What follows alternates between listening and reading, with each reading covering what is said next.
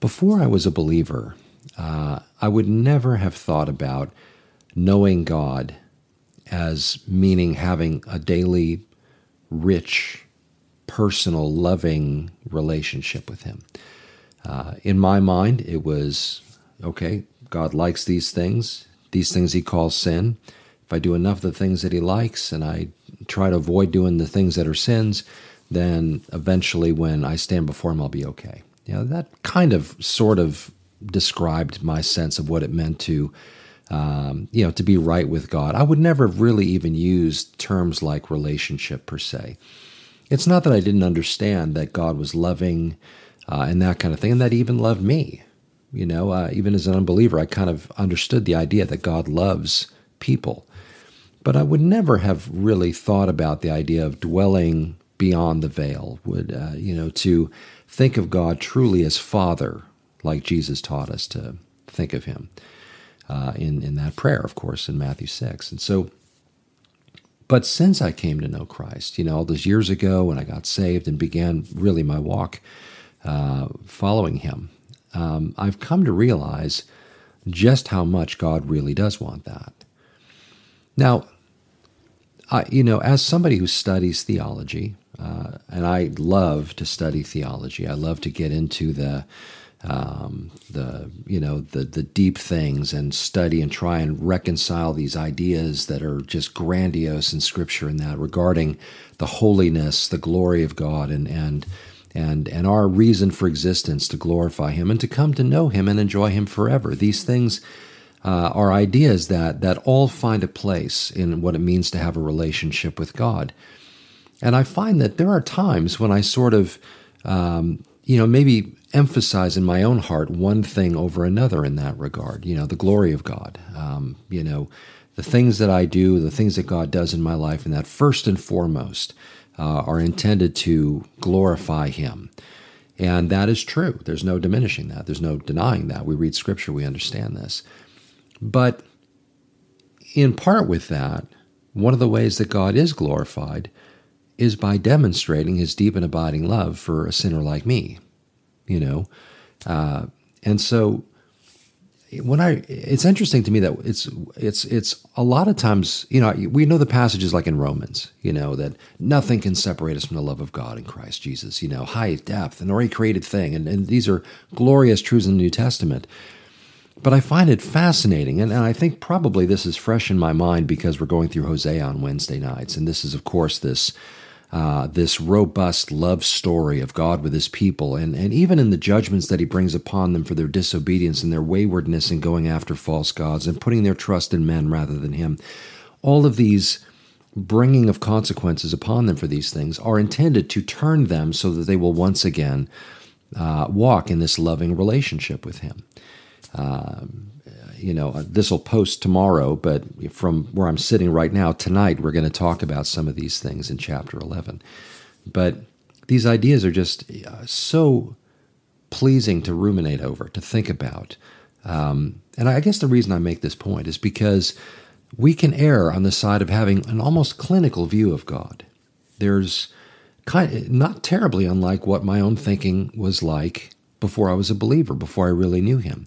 This is stuff God loves. This is stuff God hates. Be on the side of the ledger of the stuff God loves. And now listen, He'll be happy and all that kind of a thing. And that's really, really rudimentary and, of course, very uninformed as a non-believer.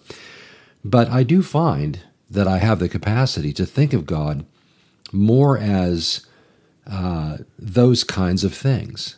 It's all about His glory. Well, it is all about His glory. But there are other elements within that feed into that concept that allow me to know Him better than just sort of this awe-inspiring being who has spoken the universe into existence, who is the source of all good and righteousness, and all these wonderful theological truths. Sometimes the personal, relational element of it suffers because of my own. This is nothing that God has done. This is just my own limitation in thinking about the broadness of the character, nature, person, and purposes of God. It's easier for me to think about Him in some terms at the expense of others, rather than thinking more broadly and seeing Him in all of these things. What I mean is that his glory and righteousness and justice and holiness is by no way diminished by the fact that he extends his love to sinners and even seeks to draw them and us to himself in loving terms, in terms like a lover who desires to be with his beloved, kind of a thing. These are not contrary ideas. These are all elements of the Lord, and we know this because this is how he portrays himself. This is how he expresses himself in terms of his relation with man. On the one hand, love is not syrupy and drippy. There was a contemporary worship song some years ago, and I don't remember the author, and I'm not trying to really get on the author's case per se, but this particular lyric was something that I think really was off and crossed a line in that it was something to the effect of heaven met earth in a sloppy wet kiss, kind of a thing.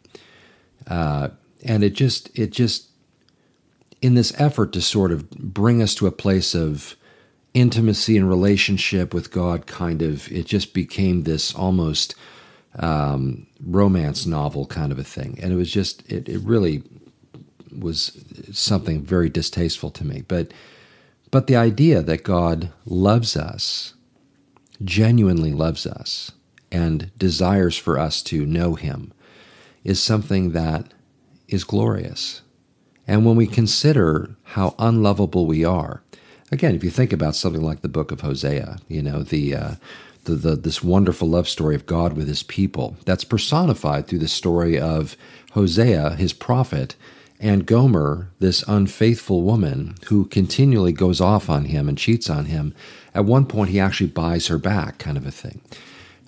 She is completely undeserving of this. There is nothing about her that is on the outward appearance to be redeeming. It's completely this generosity of the heart of God that is expressed in Hosea's relationship with Gomer, that is indicative of his relationship with his people, who are constantly going off on him and constantly being unfaithful, and whom he ultimately paid for with the blood of his very own Son, Christ Jesus.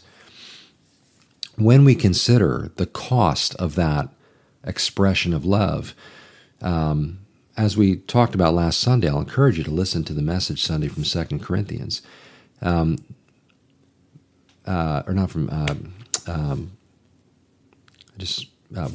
the case, Sunday's message. But we talked somewhat about this, about the resurrection in that context. But when we think about how undeserving we are of this love, when we think of how undeserving and completely rebellious we are, that expression of God's love is anything but syrupy. It's anything but this sloppy wet kiss thing.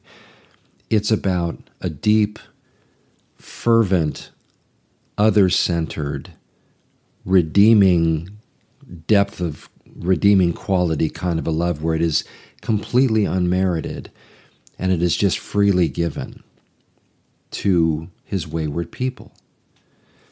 Michael Card once, in talking about Hosea and Gomer, musician Michael Card once said, "Who are God's Gomers today?" Well, that would be us in the church, oftentimes, distracted, wayward, backslidden, those kinds of things. There's a passage in Hosea 11 that speaks about how my people are bent on backsliding from me, and this kind of idea.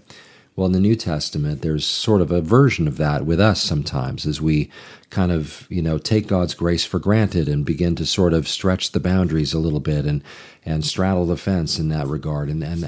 But God loves us and draws us back, sometimes through loving kindnesses, sometimes through harsh measures if it's necessary.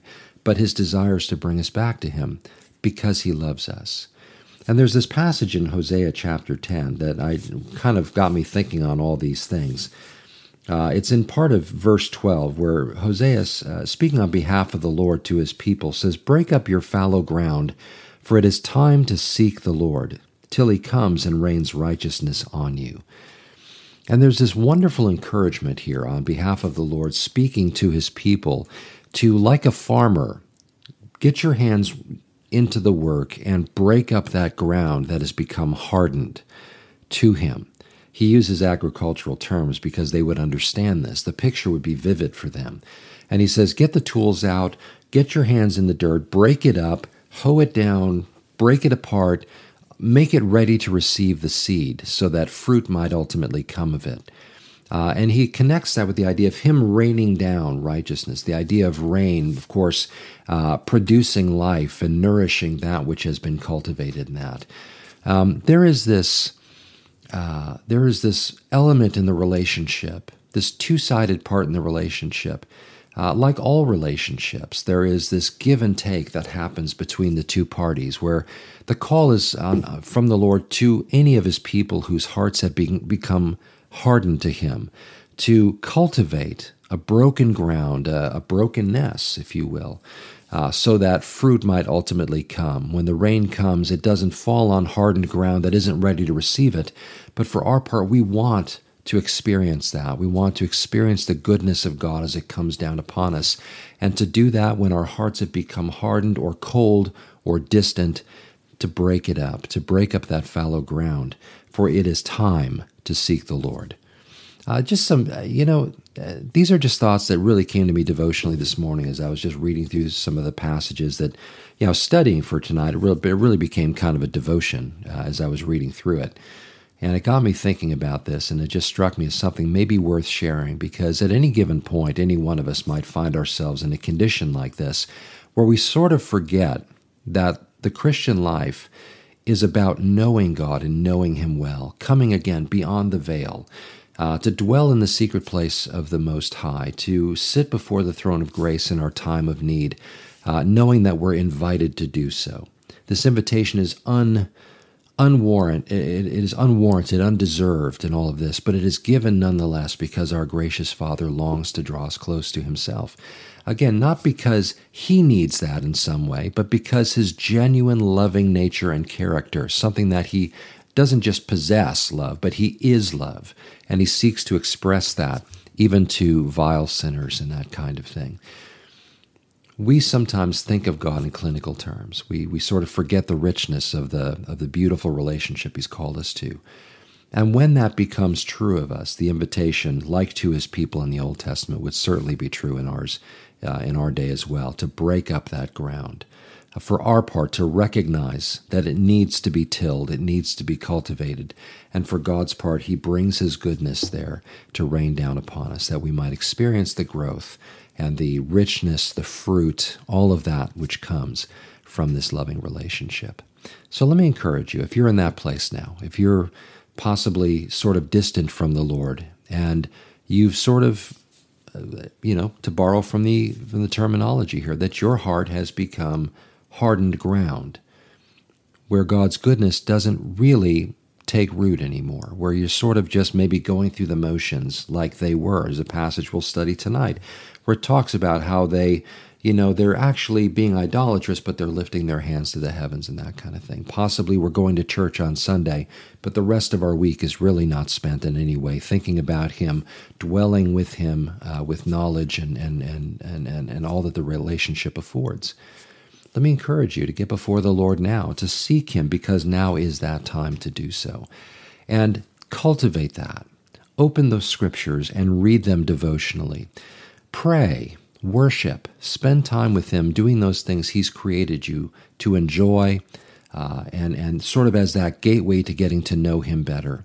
Not just sort of, continuing down the path that you are, but make it important to yourself. There was a time in Israel's relationship where they would write on the horses' bridles, and they would make it known their love for the Lord by calling out holiness to the Lord, and again writing it on things so they could see it.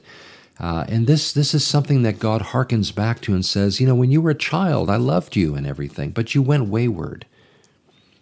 This is the propensity of fallen mankind. Even redeemed man can sometimes we can find ourselves in that role. So let me encourage you to take a good hard look at where you are. This isn't about I'm not loving him enough or some kind of a thing if you are walking with the Lord. This is really a word for those who find themselves in a backslidden place, a place where they really have sort of lost sight of the beauty of the relationship. The joy of their salvation is something that has sort of fleeted from them a little bit, and instead now it's just, I know God and that's whatever, but I've got my life to live and all this kind of thing. And maybe we've gotten casual and compromising in so many things in our lives that once when we were separated from those things, we experienced the joy of the Lord in a place that we have long since forgotten. If that's you, maybe this is a word for you today. So let me pray for you as we come to a close, and let me encourage you to seek the Lord today, and that you would dwell once again, feeding on His faithfulness, experiencing the love, the joy, and the richness of your time in the Word, of your worship, of your drawing near to Him, of that sweet, tender place of being with the Lord. What a gift. Let's pray that we experience it. Father, we thank you for being the relentless hound of heaven, as C.S. Lewis would say. Lord, that was certainly true when it came to our being saved, but your persistence and desire to draw us closer and closer to you has not waned since the days of our salvation. Father, for our part, many times, and maybe for some right now, it has waned. It has sort of drifted away. We've drifted away. We've sort of gone to a place where we believe, but that's really all it is now. There's nothing really drawing us to that depth of relationship that we once experienced when we came to you. When we first came to know you, kind of like those first early days of the wedding bliss, when that relationship was new and exciting and vibrant, and we couldn't wait to learn more and everything. But maybe now that's faded. Maybe that fire has sort of been quenched a bit. Father, we pray you'd reignite it. Don't let it be extinguished, but reignite it. And for our part, Lord, remind us of that place from where we have fallen. Help us to go back to those first things. Help us to remember what it was like to be in that place and to long for it once again and to break up that fallow ground. Give us a hunger once again for your word and a hunger for worship and a hunger for prayer, knowing that this is a time to draw close to you and an opportunity to know you and to know you well, a time for us to bare our hearts to you and a time for you to speak to us. And we just pray that, Lord, we would experience this once again.